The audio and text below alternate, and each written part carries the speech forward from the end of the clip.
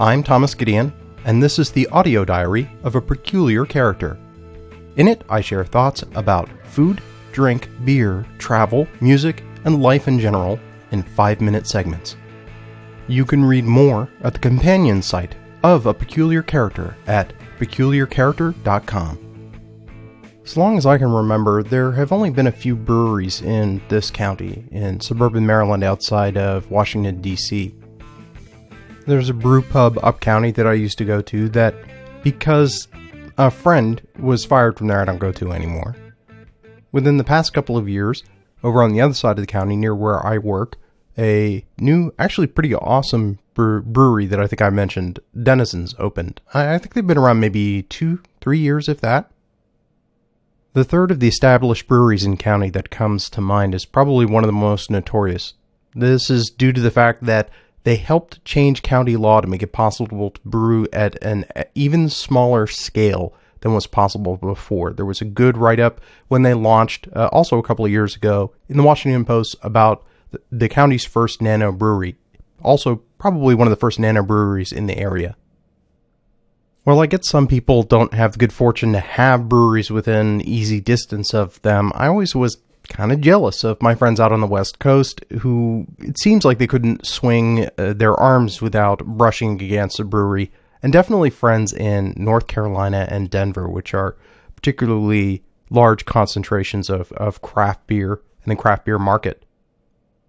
Without me noticing, in the past year, not even a full year, it seems like the number of breweries in county have more than doubled, at least by my counting, the ones that I've heard of. The first that was brought to my attention is Seven Locks. This is one that's actually pretty darn close to my house and launched right before the Thanksgiving holiday. Seven Locks isn't a nano, but they are at the small end of the commercial craft beer spectrum. They are packaging, and I think they have done some distributions in the couple of weeks since they opened with local tap and bottle shops. Hopefully they'll start packaging more broadly, but the fact that they're pretty much on my drive home means I can stop in whenever I want. They do growler fills as well, which is really nice, and thanks to the increasingly liberalized laws in this county around growlers, I can bring in any of the growlers I already have, especially my 32 ounce, my half growler if I just want a couple of pours. The brewery definitely opened with creating a social space in mind, and this is something that I've noticed with a lot of the regional breweries around here. I don't know if it's true elsewhere up and down the East Coast or what it's actually like out on the West Coast. I haven't been to any of the breweries on the West Coast as much as I'd like to. They have a pretty capacious tasting room with a full bar and taps, including 2 nitro taps out of, I think, 6 or 8 that they run. It also looks like they're getting set up to support a very common barroom game here in Maryland, cornhole. Again, I don't know if that's popular elsewhere. It's just something I've noticed in the Maryland breweries that I've been to.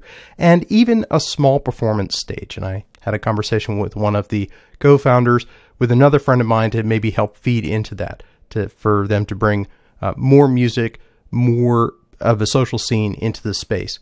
They are collaborating with food trucks. I think that's really cool, and hopefully that becomes a stronger draw to bring them into a more heavy rotation in the area. Regardless, they are open to outside food, and they even have some delivery menus, and you can have things delivered straight to the tasting room.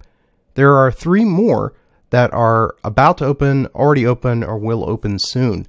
Weradeca, I think that's how it's pronounced. Further up county, actually up by the Agricultural Reserve here in Maryland, is one of a new breed of brewery, a farmhouse brewery. I haven't been to any of these yet, but it's something that several counties in the area have legislated into existence to make it easier to lift breweries that utilize at least space on existing farmland and possibly also the local produce, which I think is really cool. There's another farmhouse brewery not too far from that, Brookville, which I think is opening soon. So I can make an extended afternoon of it, perhaps, head up county and check both of those out.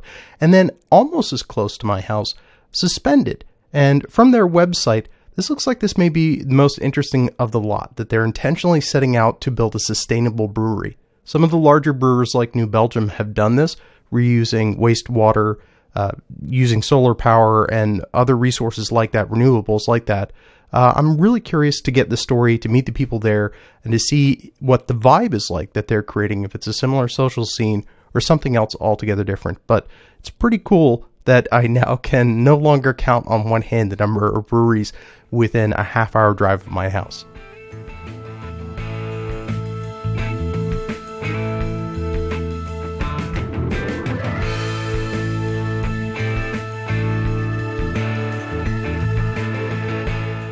I would like to thank the Internet Archive for media hosting and bandwidth. The views expressed on this program are my own, and where applicable, those of my guests, and in no way reflect those of my employer or anyone else. This show is produced from 100% recycled bits. Except where noted, permission to recycle those further is granted under the Creative Commons Attribution Sharealike 3.0 United States license. That means you're free to change this show as much as you like, as long as you don't alter credits and you share your changes under the same license. Theme music is Slow Burn by Kevin MacLeod at Incompetech.com, licensed under Creative Commons by Attribution 3.0.